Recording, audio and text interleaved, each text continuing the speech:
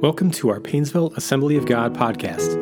Our desire is to connect people to a growing relationship with Jesus Christ. If this message touches your heart, we'd love to hear about it.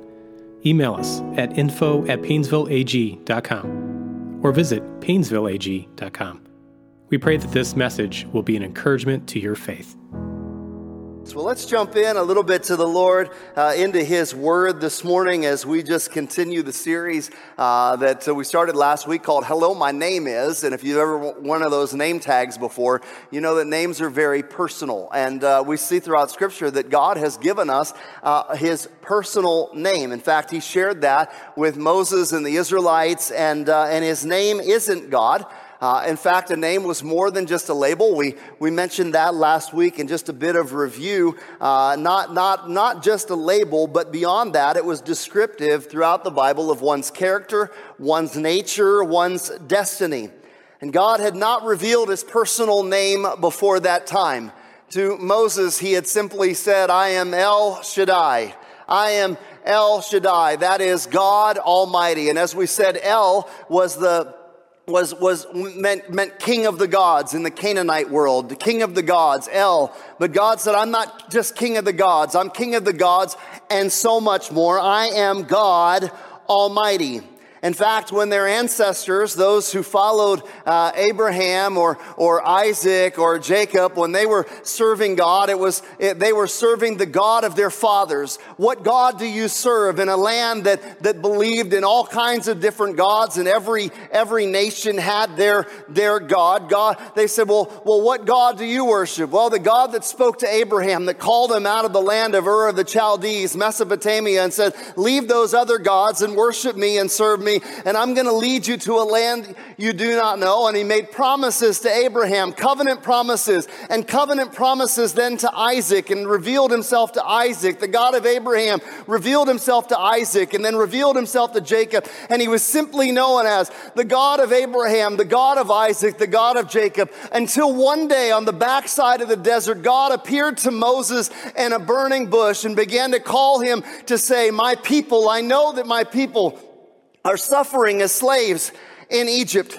And I know that they went there as a family through Joseph, and that was a part of my providence to them. But I know they've been suffering, and they've been calling out to me, and I see their suffering. And I remember my covenant promise to Abraham, to Isaac, and to Jacob. And I'm about to do something. I'm about to set them free. And Moses, I want you to go back and tell Pharaoh to let my people go. You're going to lead my people out of Egypt. Moses, being a little bit reluctant, wasn't quite sure how to handle all of that.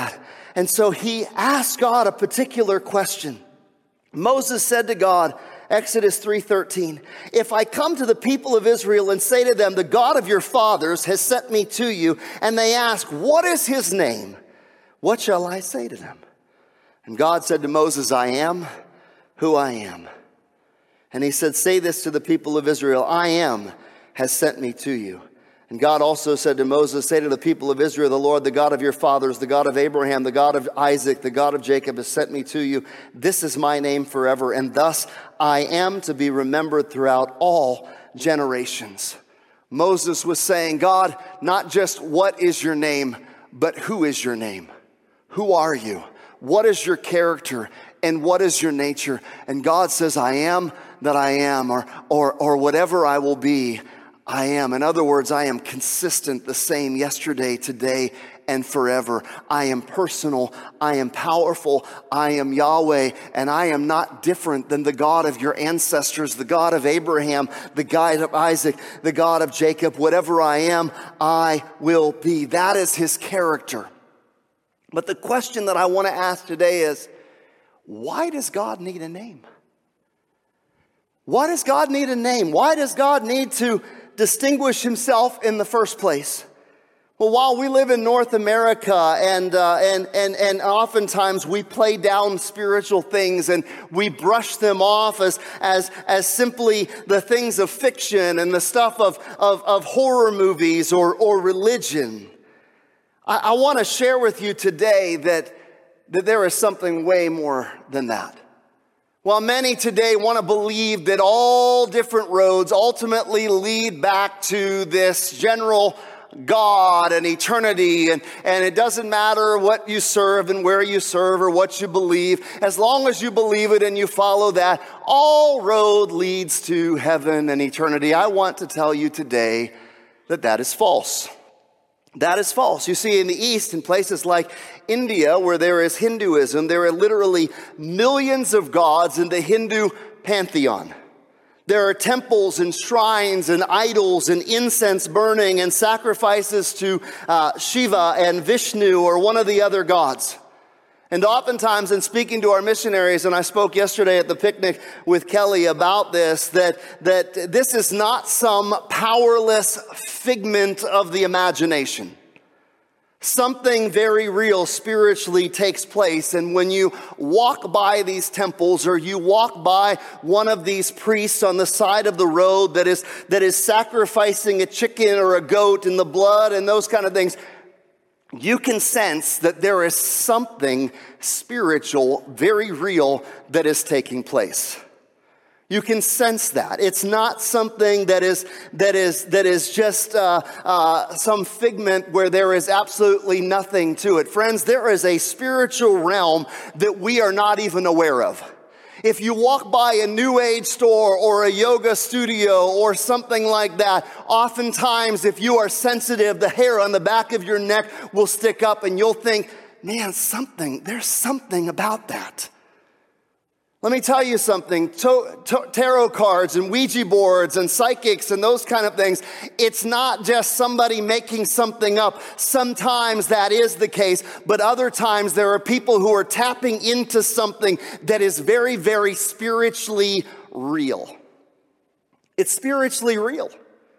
It's not just some figment of the imagination, but here in our Western culture, we have a way of saying, well, I don't know about that. Well, I just think that's fiction. I don't think there's got to be some logical thing to that. Friends, there is a very real spiritual realm that we are not even oftentimes aware of that is impacting our culture, that is impacting people, that is impacting regions, that is impacting areas, that is impacting families. And you can't just set it on a shelf and pretend that it doesn't exist. It's real. So today I'm going to share some things that you may struggle with and you may push back against. But I want to encourage you, stay with me. I don't believe I've lost my mind and I don't believe I'm preaching heresy. All right? God has a personal name. And I believe that personal name is very important to our faith and very important to our worship and to our spiritual warfare. And I believe that a greater understanding here of the spiritual realm that exists is really, really important to you and I and our faith as believers in Jesus Christ, who was the embodiment of Yahweh. The embodiment of Yahweh. Yahweh in the flesh. And as I mentioned, God's name isn't God. And that raises the question, well, why does God need a name in the first place? What's wrong with God? Well, the truth is, nothing is wrong with God. In fact, throughout the Bible, you might be surprised to find that rarely, beyond just in the beginning, was he called God. Oftentimes, Yahweh, Yahweh God. Why? What's the short answer? Because in that day and age, as I shared, there were many different gods. Before you go writing me off, let me unpack it further. Let's go back once again. Genesis chapter 1:1. In the beginning, God created the heavens and the earth. The Hebrew word for God is Elohim. Elohim. It's not so much as a title as much as it is a category. It's not a name, but a category. He is God, Elohim, and this God, Elohim, is the creator of the heavens and the earth. That's who he is. He is the creator of the heavens and the earth. But you may not realize this, but the Hebrew in the Bible that even talks about other gods or little g gods uses the term Elohim. Elohim. Imagine that. Again, it's a category for an invisible but yet spiritual creature. It can be translated either singularly or plural, depending on the context. And so when you read God or gods, it's the exact same word, Elohim. And right off the bat, in the opening of the story, we are told that this Elohim. This is God, the God who is eternal, the God who always was, the God who was not created, who was the maker of the heavens and the earth, the maker of the sun and the moon and the freckles on your face that show up about this time every July. That's the God that we serve. Now, why is that important? Because this was a staggering claim to make over 2,000 years ago, more than 2,000 years ago, 2000 BC. And when you read Genesis 1:1, you have to understand that this claim that this Elohim is eternal and the God who created the heavens and the earth was against the backstory of a lot of other creation type stories. Creation myths, so to speak. Like the Babylonian Enuma Elish, a little bit different, but basically claim that the universe was created in the aftermath of a giant cosmic conflict between the gods.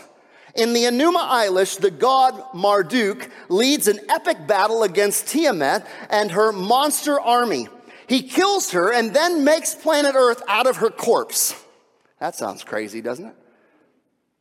That's the kind of stuff that was happening then. And as crazy as that sounds to modern ears, to intelligent people in that time, that was something that came out of and made sense to them in their world. But the Bible claims something completely different. In fact, out of step with the claims of that time, Creator God, who made the heaven and the earth and the world all in it, it was not born out of conflict or jealousy or infighting, but out of the overflow of God's creativity and His love. Out of His creativity and His love. That He created the world and the heavens and the earth. And that there was something special about how He was creating this world. And then in the very image of God, He created you and I out of His love for us. That was something completely different. And this God, the uncreated creator of everything, has no parallel in the entire universe. There is no parallel. And then there are these gods, these invisible but real spiritual creations, these other Elohim, that are not even in the same category. But it doesn't mean that they're a sham, and it doesn't mean that there is not demonic or demonic power that is surrounding them. In fact, in the second book of the Bible, Exodus, we read about Yahweh, and again, He's saving Israel out of slavery in Egypt. And the last and final plague, Yahweh makes this statement. In that last and final plague, this is the statement, Exodus 12:12. For I will pass through the land of Egypt that night, and I will strike all the firstborn in the land of Egypt, both man and beast, and all the gods of Egypt I will execute judgments. I am the Lord. Did you catch it? I'm going to bring judgment on who? All the gods of Egypt. I don't know if you realize this, but Egypt had a pantheon of different gods that they worshiped. Different gods that they tapped into. And it's amazing to me because each of the plagues is God demonstrating His power and His judgment upon the gods that Egypt had worshiped, upon the gods that Egypt had trusted in. For example, Amon-Ra was the sun god in Egypt's pantheon of gods. It was believed that he was the king over all the other Egyptian deities of choice. And what does Yahweh do? What does Yahweh do? Exodus 10:21 and 22. Then the Lord said to Moses, stretch out your hand towards heaven, that there will be darkness over the land of Egypt, and a darkness to be felt. You ever feel darkness? So Moses stretched out his hand towards heaven, and there was a pitch darkness in all the land of Egypt for 3 days. It was pitch black. That was Yahweh saying, you think Amon-Ra is God? You think he's the sun god? Watch. I'm God. I'm God. Watch what I will do. I don't know if we're getting this or not. Yah's relationship with these pretender so-called gods is hostile. He declares war on them. In fact, throughout the Hebrew Scriptures, when Israel's finally out from the whip of Egypt, we read this in Numbers 33:4. While the Egyptians were burying their firstborn, whom the Lord had struck down among them, on their gods also the Lord executed judgment. On their gods also. Furthermore, Moses' father-in-law Jethro, he observed this in Exodus 18:11. Now I know that the Lord, and Lord is Yahweh, now I know that the Lord, this Lord, is greater than all other gods. For he did this to those who treated Israel arrogantly. Now I know that he is Yahweh, that he is all powerful, that he is the God above every other gods. Right? And what's the response? What's the response of the salvation? It is worship. Right? Immediately after Israel is set free from Egypt, Exodus 15:11 is worship. And how do they begin their worship? Who among the gods is like you, Lord? Yahweh. Who is like you, majestic in holiness, awesome in glory, working wonders? Why? Because Yahweh is in his own class. Right? He saved Israel out of Egypt. He's the one and only Elohim deserving of all worship. Think of the language of the Psalms. In the worship of the songs in ancient Israel, listen to Psalm 86:8. Among the gods there is none like you, Lord. That is Yahweh. Among like you, differentiating, giving his name, Yahweh. No deeds can compare with yours. Psalm 96:4, for great is the Lord Yahweh and most worthy of praise. He is to be feared among all the gods. Think of the 10 Commandments. What's the very first one? You shall have no other gods before me. Most people skip over this. We assume that there are no other gods, right? They're all made up, just a figment of Israel's imagination. And that could be true, but pay attention. It doesn't necessarily say that. It says, don't worship other gods. Don't worship other gods.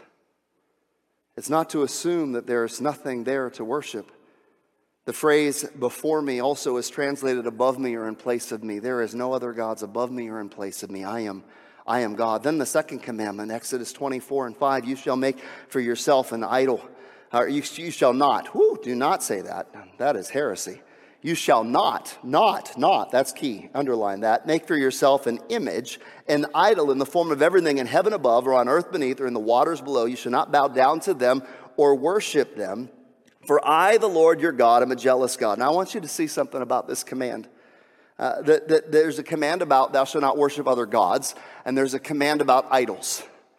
All right, they're not one and the same. We have a tendency to bring them into one and the same, but they're not one and the same. Most people collapse these two, but idols and gods might be linked together in a symbiotic relationship, but they're not the same thing.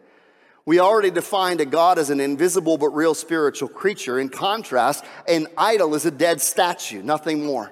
It's wood or stone that is carved. It's inanimate. It's hand carved by a craftsman who'd like to make a buck or a priest in need of a job. It's a total misrepresentation. It's a representation of something else, and there's no real power behind it unless there is an Elohim or a God lurking behind this represented idol. It's imbuing it with power, and some actually are quite powerful. And that's why an idol becomes dangerous, because it becomes a gateway, if you're not careful, to a very real spiritual being that is not Yahweh.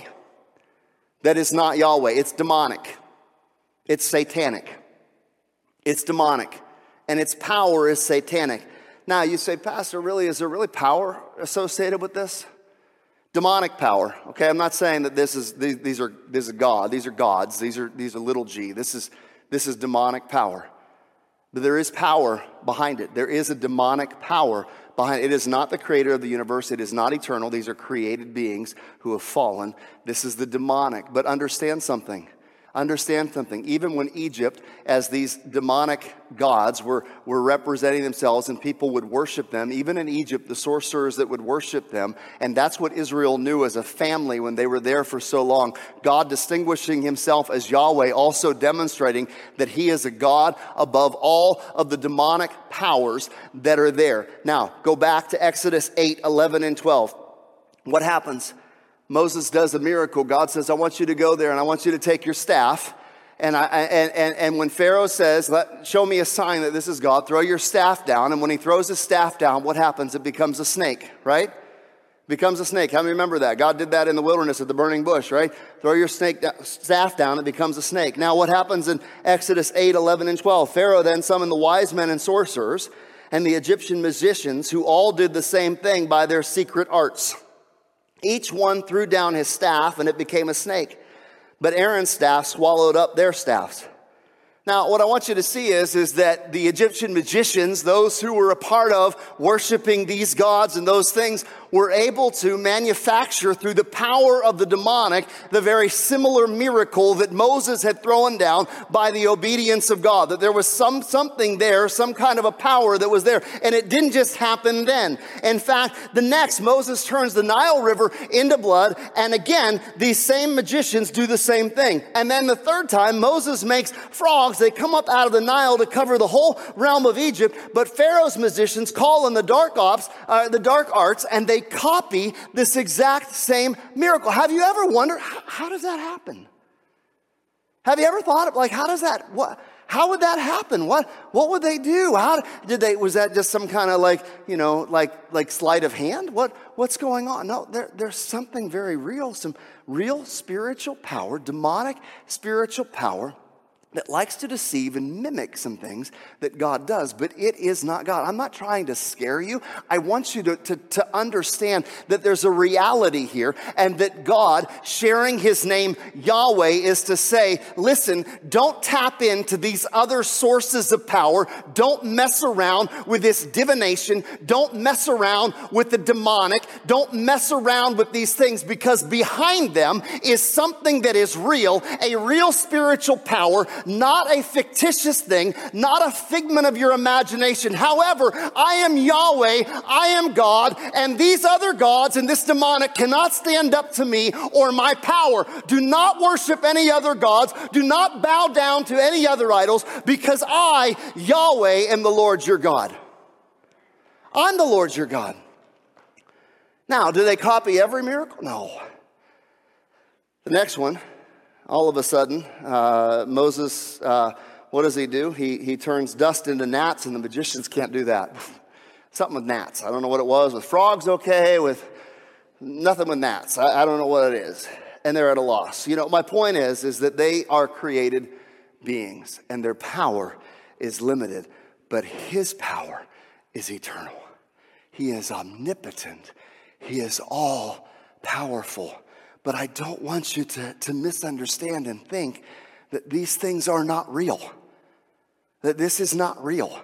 That there is not real spiritual warfare that is going on that you and I do not see. That it's some just thing of Hollywood, some fictitious sleight of hand, some kind of CGI creation. When we're dealing with that, oftentimes what's behind some of those horror movies that you like to watch is something very real and something very demonic. And if you're not careful, you can open yourself up to something that you're not even aware of that has very real spiritual demonic power behind it. In Deuteronomy 6, 4, and 5, we read the great Shema, the most legendary prayer in the Hebrew tradition. Deuteronomy 6, 4, and 5. Hear, O Israel, the Lord, that's Yahweh, L-O-R-D, capital L-R, God. The Lord, Yahweh, is one. Love the Lord, your God, with all your heart, with all your soul, and with all your strength. There are layers of meaning behind this. But what Yahweh is revealing to us and what he revealed to Israel is there is no other God. You love me with all your heart, with all your soul, with all your mind, with all your strength. You love me. Why is that so important? Because there were false gods. There were false gods. You and I were created for worship, but there were false gods. Then people worshiped them, and there were demonic power behind them. But it's critical to understand that God has a name. It's not just God. And you ask people a question like, well, do you believe in Jesus? And they say, well, I believe in God. How many have ever gotten that response for? Here's my question. Which God? Which God? Which one? Who do you worship? Because who you worship is critical.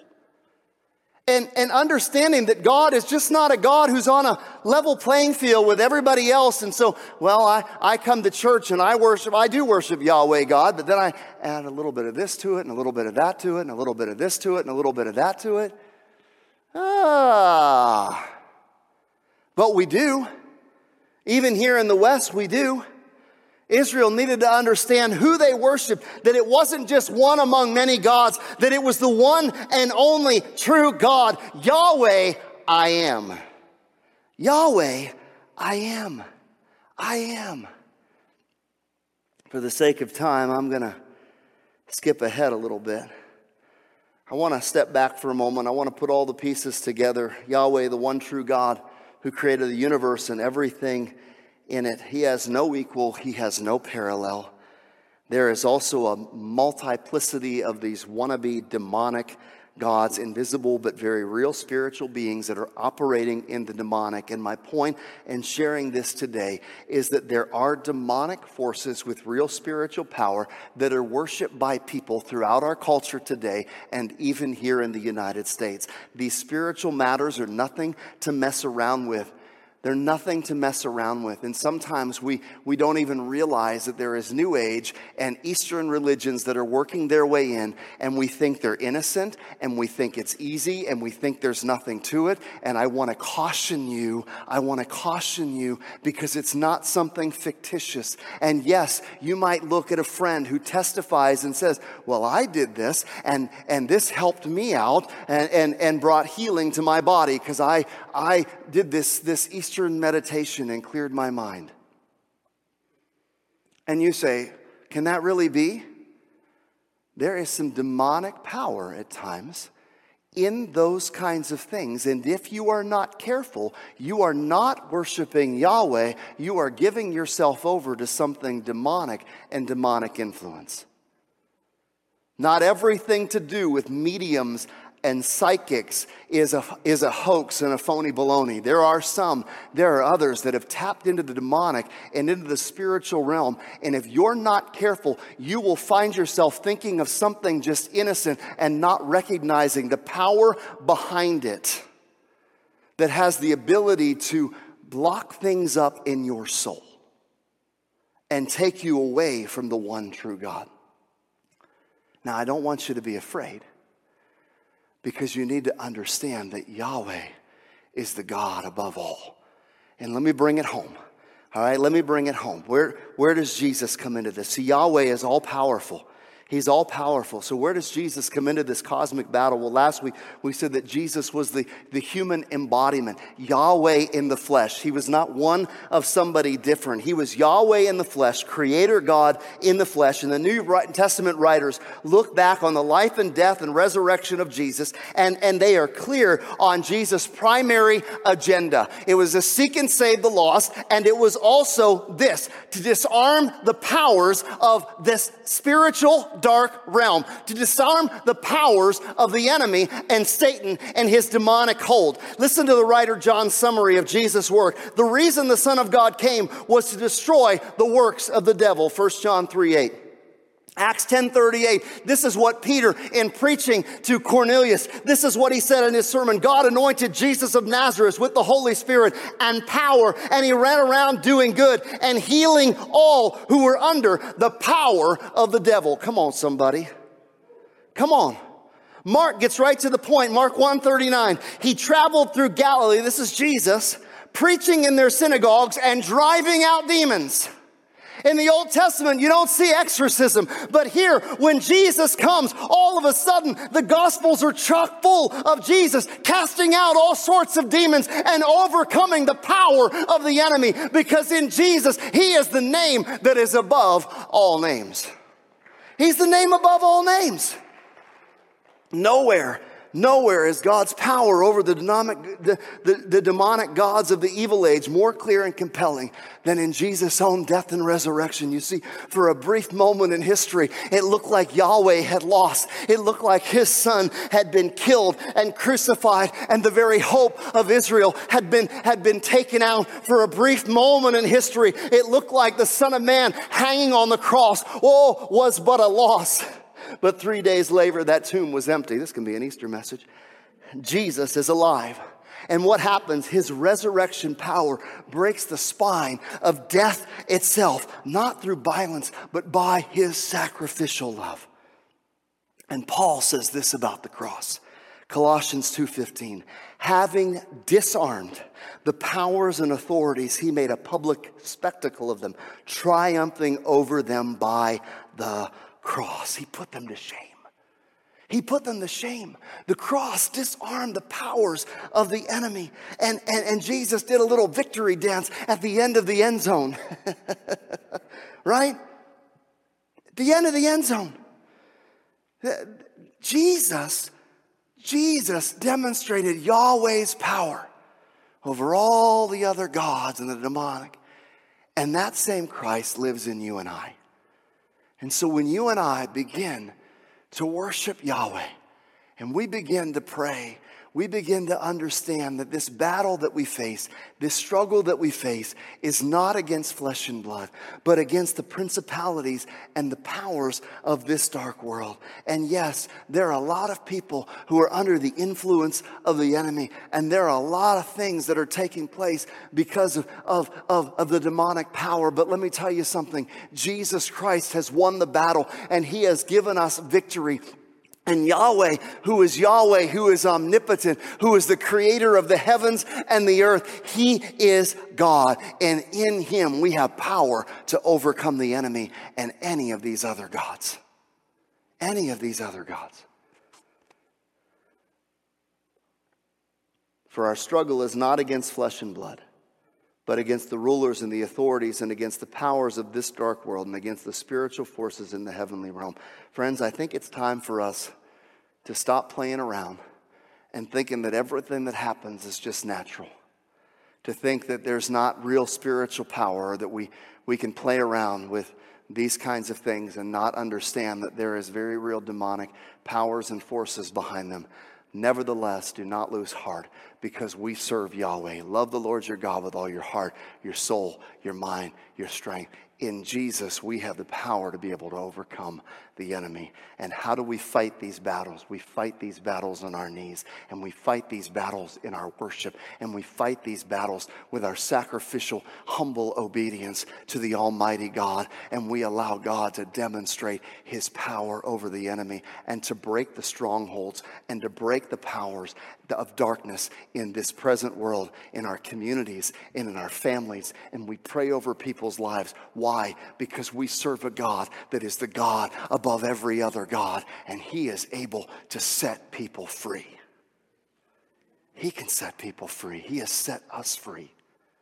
He is victorious. Yahweh in the flesh. So let's bow our heads for a moment, and worship team, will you come as we close? Let me ask you this. Are you struggling? Have you been maybe dabbling in some things that you thought were innocent? And maybe they're not. You've been messing around with the demonic and you don't even realize it. Maybe there's some things in your life that you don't even recognize, some things that you've been giving place to in your life, and it's time to allow Yahweh, it's time to allow Jesus to break that power, the power of the enemy over your life, to break you free from these other gods and the power that can oftentimes hang on to our hearts, can oftentimes create things in our lives, strongholds in our lives that cannot be broken. Father, right now, in the name of Jesus, I pray that you would begin to reveal yourself, Yahweh. We worship you. You are the creator of the heavens and the earth. You are all powerful. There is none like you. You are the God above all gods. There is no God that has power. Their power is limited, but your power is eternal. And Father, we pray right now, I pray that you would begin to set hearts free. I pray that you would begin to set people free in the name of Jesus. That God, we'd stop messing around thinking that somehow you're just on an equal playing field with everything else. No, you are eternal. You are God. There is no one like you. That God, we would recognize the very real spiritual presence of darkness and the demonic. We would not mess around with those things, but Lord, instead, we would love you with all of our heart, all of our soul, all of our mind, all of our strength. We worship you today. We worship you today. We worship you today. Thank you for listening to today's podcast. We pray that you're encouraged by this message. For more information about Painesville Assembly of God, visit painesvilleag.com.